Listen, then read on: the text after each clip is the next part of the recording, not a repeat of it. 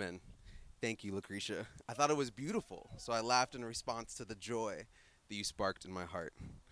Hey, everyone. Happy Easter. He is risen. Yes, we got it. I love it. I love it. As Lucretia said, my name is Josh Williams. I'm the lead pastor here at the Elm City Vineyard. It's great that we're outside again. It is a little chilly. We're going to pray for the warmth of Christ, the warmth of God.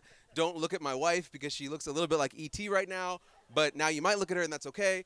But we need some warmth from the Spirit. So we're praying that we would receive that today. If this is your first time here or your first time in a while, I'm just going to share a few stories, including the story of God's Word in the Bible. Then I'm going to give you a few invitations. That will include communion and a few different ways to respond to what Jesus is doing right here, right now with us. Then after that, we'll have an opportunity to worship a little bit more with music and then have a time of prayer. First, a story. I grew up in a small town in Iowa. And there was almost nothing to do in that town. I repeatedly, constantly talked to my mom and dad about how bored I was. Now that I'm a parent, I'm like, wow, I was a really annoying kid. I'm so sorry, Mom and Dad. But I was always saying, I'm bored, I'm bored, I'm bored. And then one day, I don't remember when, something big happened in our town. We got a mall. It was a big deal. And if this is something that's maybe new to you, like a Midwestern mall in a small town. Some of you know exactly what I'm about to say. This was huge for our community. There was a Claire's in that mall. Some people might know Claire's. There was Bath and Body Works, where you would just spend time smelling things, just over and over again. Anyone remember KB Toys? Now I think bankrupt and defunct. Okay, we got some people. And of course, there's the broken down arcade that just didn't have the games you wanted and really didn't play that well. And in this mall, there was also an activity that was ever present, always happening. You guys might already know what it is. They had the sweatpants. They had the headbands. They were often brightly colored. They were the mall walkers. And they were many. And they were always there. Before it opened, before any store was open, they were there. As the stores were kind of moving, bustling, they were not in them. They were outside. They were in the mall walking. When the stores closed, they were still there. They were never in the food court. I don't know what they ate. They were never shopping. We never saw them in the stores. They were just always walking, walking, walking. Their domain was 8 feet away from any bench, about 3 feet away from a store, like in that little lane that they created. That's where they were. Now, they were usually older. They were usually women. And now listen, the town that I grew up in was small, so the mall was small. So if I was there for 15 minutes, I saw these mall walkers. They passed me. They lapped me many times. They were passing me all the time. They were walking, but they were very fast. And perhaps maybe I saw one of them just by themselves from time to time, but they were almost always with one another. Pairs, usually. Many, but always in pairs. Talking, processing, journeying. If I went to the mall for a gift for my 5th grade teacher, or was looking for the bookstore, my latest book in my series, or maybe trying to just see if I could afford anything, they were there with me, the mall walkers. So what could be so appealing about going somewhere, not for the destination, because again, it's a Midwestern mall, but just for the journey and the experience of walking around and around, lap and lap, walking 2 by 2. Something was going on there that I didn't really understand as a young person. During this pandemic that we've had, I did not become a mall walker, but I did walk quite a bit, and I know some of you all did too. What else was there to do? And the question that came to me as I was walking often was, am I alone in this, or do I have someone else? Do I have some help out here? And I think that's our question often. When we get time to reflect, to walk, even to be with ourselves, even if we don't have our, mall walking buddy, it's that question of, are we walking alone or are we joined with someone? The Bible has some insight about walking and how to walk with God in particular. In a book written by one of Jesus' followers, it says this in 1 John 1:7. But if we walk in the light, as God is in the light, we have fellowship with one another. And the blood of Jesus, his son, purifies us all from sin. I believe this. I believe it's hopeful, but it's hard too. It can seem difficult to walk out. How do we get ourselves in the light when even on Easter Sunday, Resurrection Sunday, we can be reminded of the darkness? How do we get ourselves in the light when it feels like darkness is still encroaching, still around us, even on this day? The violence of war in the world, the violence as Sinclair and Shirley were talking about, even in our own city. Sometimes our own bad choices, whether it's from addictions, whether it's from disappointments. As Shirley and Sinclair were saying, this week I was able to sit down with Brian Falk's father to hear from him as he was grieving. And what came out wasn't just lament and sadness, but it was also pain. Did I do a good enough job? Was I the parent that I was supposed to be? What mistakes did I make? We were there to grieve, and yet something about the human heart just bubbled up. Was this my fault? We said no, of course not. But isn't that what can happen to our hearts? They can often condemn us. They can tell us that we're not doing enough. They can make us struggle within. Before we started that liturgy, I felt that weight. Were we our brother's keeper? And is there hope at the end of that question, or only condemnation? And yet there remains this testimony in Scripture. If we walk in the light, we have fellowship with God and with one another. And Jesus' sacrifice purifies us from all sin. Well, there's really good resurrection news today. There's really good Easter news today. And it's this, that Jesus joins us for our walk. He doesn't wait for us to choose to walk with him when we can finally muster courage or obedience. Jesus is indeed a mall walker, sliding up next to us to process our journey with us, offering hope and really, really good news, giving us life and life abundant, even when it's unexpected. I want to explore more and share 3 different ways that Jesus slides up next to us and offers us something from this resurrection. But before we do that, let's pray. God, thanks for bringing the sun out. More of it, Lord. God, thanks for bringing hope and life. God, thank you for bringing your very presence closer and closer to us. And I pray where we need that. I pray where that's I pray where we've longed for your presence, that we would bring the story of the resurrection close to us, that you would bring that story close to us, especially in places of wounding, in distance, in places where we have a lack. We pray for this in Jesus' name. Amen. Today I'm going to talk about how resurrection brings communion, brings hope, and brings life. This is what we'll explore today as we think about what it means to walk with Jesus, this posture of choosing not to walk alone, but to humble ourselves and to walk with Jesus. When we think we're walking alone, Jesus actually walks with us. This is communion. Jesus walks and talks with us, moving us closer towards openness to God, perhaps from places of doubt or struggle. This is hope. Jesus moves us towards wholeheartedness, making our hearts burn within us. This is life, resurrection life. Let's begin with communion, what it means to be connected to Jesus. Let's imagine being one of the disciples, where after the horrors of the cross on Friday, the silence of Saturday, Sunday brought with it a sense of confusion. The disciples had lived their life for the last 3 years tightly in community, and all of a sudden, nothing. No one, no connection. So 2 of the disciples went back to an old habit, and they began walking, 2 by 2, to a village a couple days after Jesus had been killed.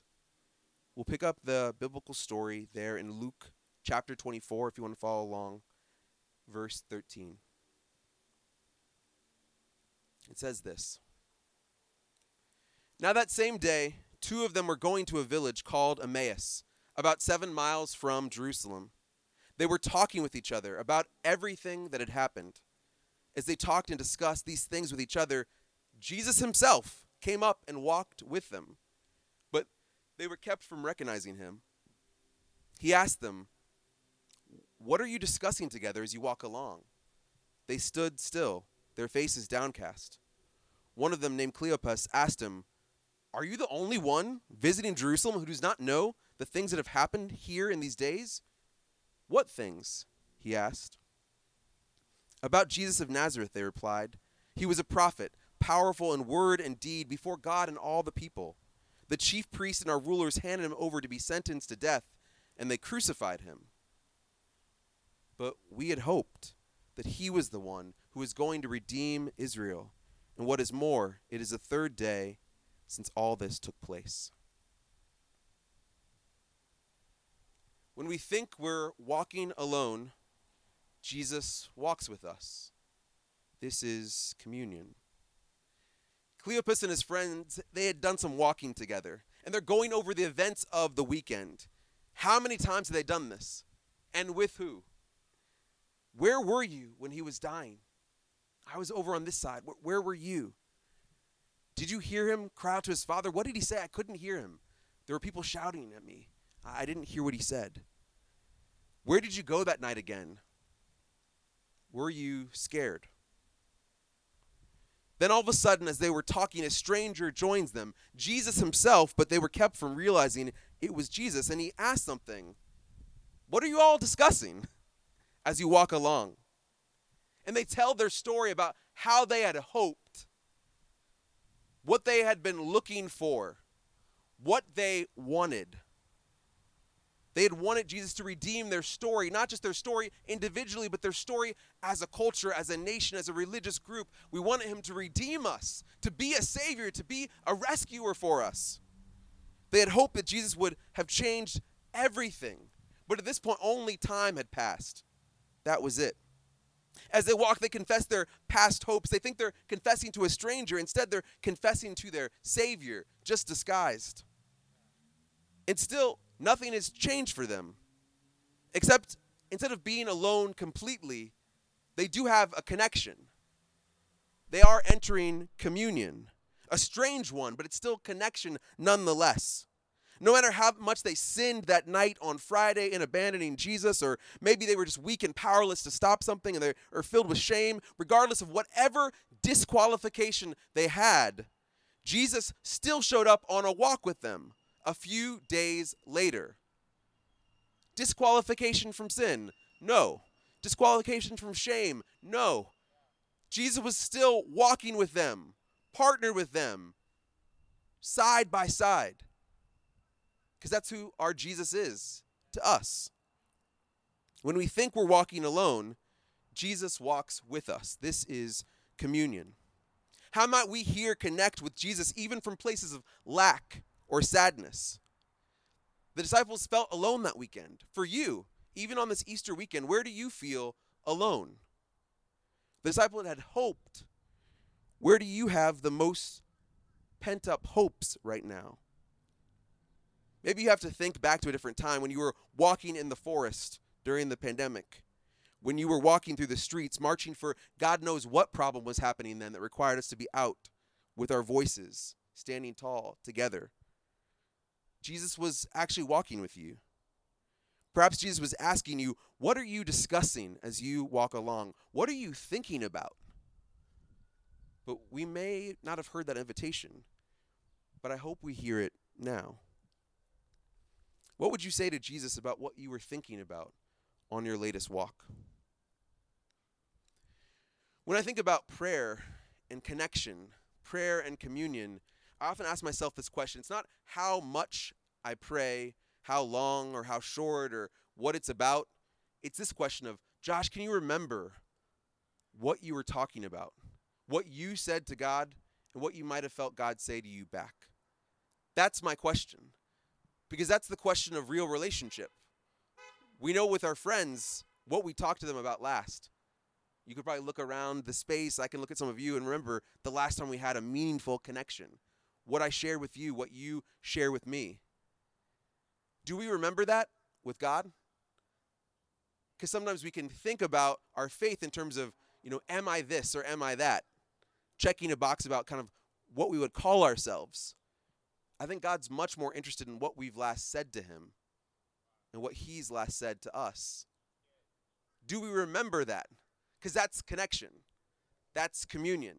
And that's what Jesus is offering these strangers who are his disciples. That's what the disciples are hearing the stranger, who is their Savior, say to them. Remember, when we think we're walking alone, Jesus actually walks with us. This is communion. Jesus walks and talks with us, moving us closer towards God. This is hope. The men weren't done telling Jesus what was going on. They were still sharing their story. They had more to say, even of details that had happened that morning. Let's go to verse 22. In addition, some of our women amazed us, the disciples said. They went to the tomb early this morning, but didn't find his body. They came and told us that they had seen a vision of angels who said he was alive. Then some of our companions went to the tomb and found it just as the woman had said, but they did not see Jesus. He said to them, "How foolish you are, and how slow to believe all that the prophets have spoken. Did not the Messiah have to suffer these things and then enter his glory?" And beginning with Moses and then all the prophets, he explained to them all that was said in the scriptures concerning himself. We don't know how long this walk was. It seemed like it was maybe long. As they approached the village to which they were going, Jesus continued on as if he was going farther. But they urged him strongly, "Stay with us, for it is nearly evening. The day is almost over." So Jesus went in to stay with them. These two disciples don't seem to be putting the pieces together for the story, right? The women amazed you with the story of an empty tomb. But it's not just that they saw an empty tomb. There were also angels, like messengers of God, that confirmed witnesses to the empty tomb. Like, there was a lot going on for them to put the pieces together. But they were still pretty clueless, it seems. And Jesus doesn't reveal himself, even though he gives a quintessential Jesus response. If you've read some of the scriptures, you can know it. How foolish are you? How foolish for you to not get this. People should be like, "Oh, that's Jesus." Like, I think he talks to me like that sometimes. Y'all have your own evidence, things that you saw today, like that you heard about today, and also the story I've been telling you over these 3 years, and you still don't believe. But even in Jesus kind of teasing them, ribbing them, something's happening. Hope is stirring. Jesus is now talking, telling the story, making connections both of old, the prophets, the scriptures, but also right now in their present, he's making these connections. And the disciples went from walking alone to ushering this stranger to saying, "Can you please have dinner with us?" I don't know if they started that day wanting to have dinner with anyone, but something was stirring within them. They had just decided to stick around a little bit more, to listen a little bit more. Honestly, just not to leave or to ask this person to leave, but instead to say, "Come on in, have dinner with us." They sense the hope shifting around them. Let's be real. Nothing has changed to them. Nothing at all. They still think Jesus is dead. There's no Redeemer for Israel. And yet we can see in the story that everything has started to change because hope is actually rising for them. No matter where we are, Jesus walks and talks with us, moving us closer towards openness to God. One of the places where I see this the most, and I'm so sad I haven't seen it recently because of the pandemic, but it's in prison Bible studies. ECV has hosted prison Bible studies both here in our city and also in York, further up in Connecticut.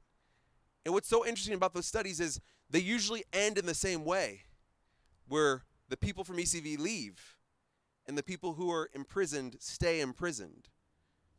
But from having been to those studies, I know what else happens in between.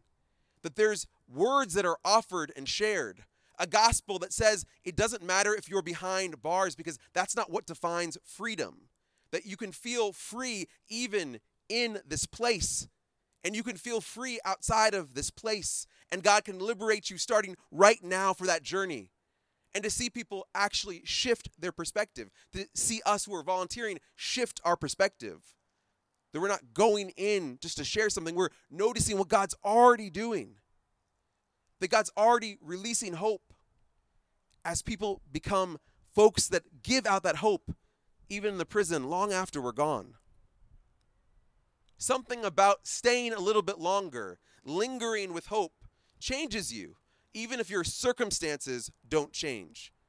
The disciples' circumstances they thought hadn't changed, and yet something was getting deep within them, this hope of God. This is hope, where Jesus walks and talks with us, moving us closer towards being open. The last thing I want to share is that Jesus moves towards us. He moves us towards wholeheartedness, making our hearts burn. And this is resurrection life. It's verse 30. When Jesus was at the table with them, he took bread, gave thanks, broke it, and began to give it to them. Then their eyes were opened, and they recognized him. And he disappeared from their sight. They asked each other, were not our hearts burning within us while he talked with us on the road and opened the scriptures to us? They got up and returned at once to Jerusalem. There they found the 11 and those with them assembled together and saying, "It is true. The Lord has risen. He's appeared to Simon." Then the two told what had happened on the way and how Jesus was recognized by them when he broke the bread. It was only in breaking the bread that the disciples could remember the one who broke bread with them and washed their feet just a few days before, the one that had their body broken. This one is Jesus. This is the one who has been talking to us. Something about that sacrificial spirit of Jesus gave them remembrance. And I think they realized something because they had communion, they had connection, they had a little bit of hope. And now they remember what they've been feeling that whole time, which is a burning heart. A burning heart within them, stirring powerfully, deeply. And earlier in his life, Jesus affirmed this wholehearted life as part of what one must do to receive eternal life. Love the Lord with your God with all your heart, with all your soul, with all your strength, and with all your mind. Our hearts can burn within us, family. And responding with a burning heart is one way to love God with everything we have. A burning heart helps us know we're truly alive, alive with the power of the resurrection. A burning heart can help track the places where we had hoped at a place of loneliness before communion came, places where we'd been open, even if our hope was just so small. And yes, even places where we begin experiencing life with Jesus, even in sights of death. We can experience this burning heart even now. We can remember when we experienced it. Several years ago, I was a senior at college, and I was invited to do a course where we actually went to Ghana. It would be my first time to be in Africa, my first time to be close to West Africa, to be close to this site that I'd learned about since I was a little kid. This site for me was a cultural memory, a cultural story of where my people were from before they were sold, trapped, sent over, and came here to America as enslaved people. On that course, and some of you all that might be familiar with these kinds of things, there were a huge class, but there were 3 of us who were black folk. I was the only black person descendant of slaves, and there was a Caribbean person, and there was someone from the continent, as if they picked it that way, because maybe they had. And it was really weird what was happening to me, because I was having a lot of different experiences. One of them was, I think I had shared that I was a person of faith, and so every time there was a question about Christianity and slavery, Josh, your thoughts? It's like, this is uncomfortable. So that continued, except the experience just got more and more real. We were at a slave castle, and right in the middle, what do you see? It's a church. Same thing happened. Josh, your thoughts? I'd had about a minute to process. I didn't have any. But as I went up, further up past the church, and I looked out at the waters, and I kind of forget about that experience of being asked that question and kind of got out of my feelings a little bit, I was able to look at the waters, such complicated waters, right? And to say, I'm here though, right now, and I'm free. And I've been free. And my family has been free. And somehow I got to come back and witness this. And all of a sudden I wasn't as confused anymore. That question that was asked of me wasn't that present to me. And on the last night before we left, We went to kind of like this a nighttime sort of sea bar thing before the flight, and I just remember going down the rocks, getting as close as I could to the water, as close as I could to the ocean. And I remember just sitting on a rock and opening up my hands and praying thanksgiving for that experience I had had and what God had showed me. Because I felt like God was taking me on this trip. I felt God had been walking with me. That God was giving me just a little bit of hope, even with all the pressure that I was experiencing. And what I felt like as I opened my hands was that someone was holding them, like that they were being clasped. Now, I had my eyes closed. I had heard the water. I didn't feel wet, so I was like, I don't think this is the water, but there was a presence. My eyes were closed, and I just said, thank you, Jesus, for being here with me, for connecting me to you, for telling me that there's life for me and life for my people, for saying that you're here even in the pain, even in the death. Asking God for life. And I remember thinking that moment, is this just the wind? And then I went back up and I left. And I remember journaling thinking, whether that was the presence of God or the wind, what if it actually doesn't really matter as much? Because I think God met me then in a very physical way, in a tangible way. Even though there were questions, even though there was that look of, can you explain this? I couldn't. What I could do is be with Jesus with just a little bit of hope. And then Jesus provided life, resurrection life for me. My heart was burning then. And I wonder for you, when you've last had an experience of a burning heart, and whether you want one. Where do you need that? This posture of walking is the posture we need for communion, for hope, and for life. And the thing is, I don't know about all these disciples and their walking treks and their experiences. I don't think they were as spectacular as that day where they saw Jesus and recognized him. Maybe a lot of days they just walked. And it was pretty ordinary. I come back to that question of, what if the mall walkers are right? We don't have to walk every day for a guarantee of this like Easter spectacular time. Even for me, I didn't have to walk trying to recreate a moment I had in a different continent on a different coastline. But what if we walk because it's a habit of the resurrection? It's a habit of being with God. It keeps us in step with one another through communion and connection. It allows us to process our lives with Jesus as he helps us stay in the game long enough for us to have just a little bit of hope, just a seed of hope. And what if we have hope for resurrection life that's wholehearted, holding nothing back as our hearts burn within us?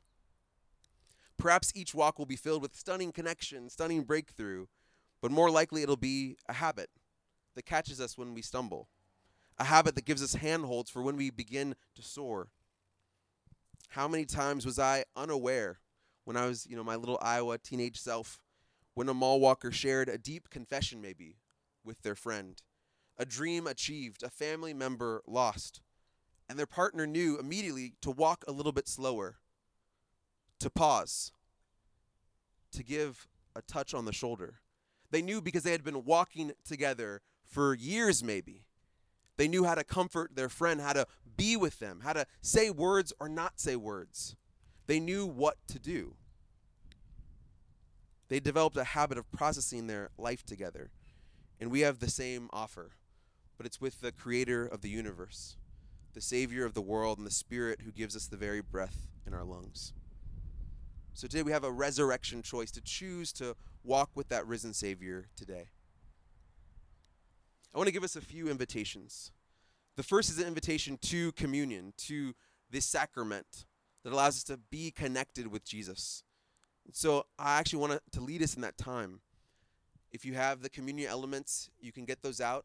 If you don't, please raise your hand and someone will give you them. Please just raise your hand high. It seems like we have a number of people who need them.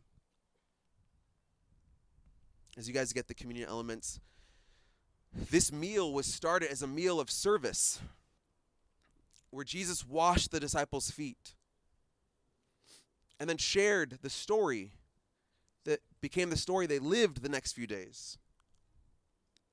a story of a body that was given over in remembrance, a story of blood that was shed out of love. This meal is a time for us to say that we are on a journey with God, that we're walking with Jesus, and we want to be empowered by the Spirit.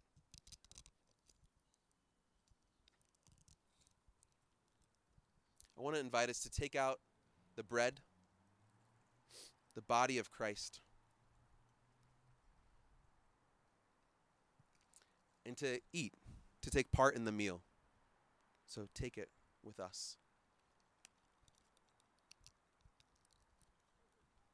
Then I want to invite you to take the cup, the blood of Jesus shed for us, and to drink together.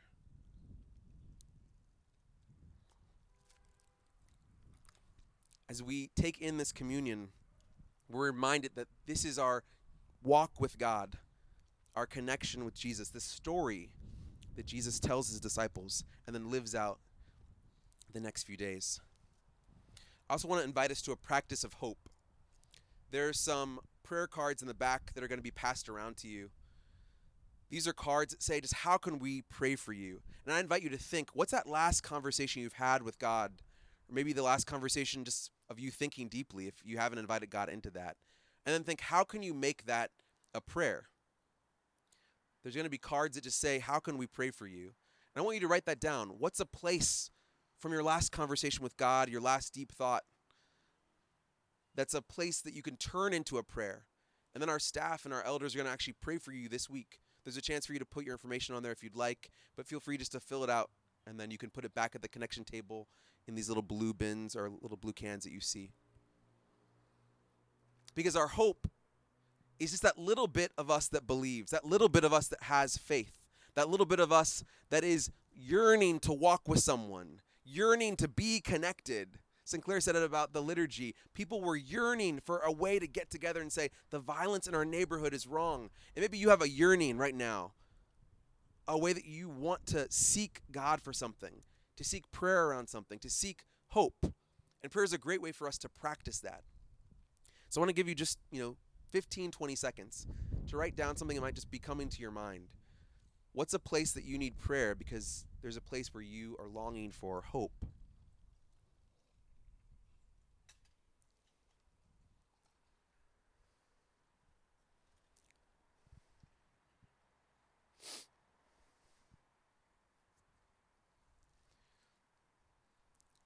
You can write that down. Again, feel free to take it with you yourself, or if you want to, you can put it in the back in one of the blue little cans, and the staff and the elders of VC would love to be praying for you about a place where you're longing for hope. I'm going to invite the worship team to come up. There'll be one more invitation. We'll also have someone come up who's going to help with prayer as well. But our next invitation is about that burning heart. And I want to invite anyone that feels like their heart is burning within them. There's a sense of God's presence with them, and maybe a desire to follow Jesus, whether it's for the first time or to make a commitment again, to receive this new resurrection life. For you to have a moment to say yes to that on this beautiful Easter day. We're going to have some more invitations, but I just want to give you a few seconds to even just close your eyes and to say, is there something that God's doing in your heart that's making your heart burn within you? Maybe it's something you already put down for prayer, but maybe it is this kind of commitment that God's calling you to. A way that you want to say, yes, I want to follow Jesus for the first time. A way that you want to say, yes, I want to recommit my path back towards Jesus. I've been walking alone. I want to walk with him. And if that's you, if you're someone that just wants to say today, yes, I want to follow Jesus, or yes, I want to decide again to follow Jesus in a wholehearted way, I want to invite you just to raise your hand, to say yes to God, even in this way, to say yes to a kind of renewal and refreshment, yes to communion and to hope. Yes to saying, I want to be someone that walks with Jesus in a daily way. So that's you. You can just raise up your hand. There's a connection that God is asking and wanting for. And there's something that God has in store for each one of us as we think about our hearts and the way that they are actually connecting deeply with God and the way that God wants to go deeper with all of us. Going to have Michelle come up to share a few more words, but I want to just pray for us. You can just open up the palms of your hands if you want to. Holy Spirit, I just pray that you'd be active here, that you'd be giving us your spirit and your presence. Holy Spirit, connect with us right now. Help us walk with you. And I pray, God, there'd be a powerful word today for someone that doesn't have a habit of connecting, whether it's walking or prayer. I just feel like God wants to release a habit that would start as a small seed and grow into what the Bible calls an oak of righteousness. So, Lord, would you just give that to someone today as a gift?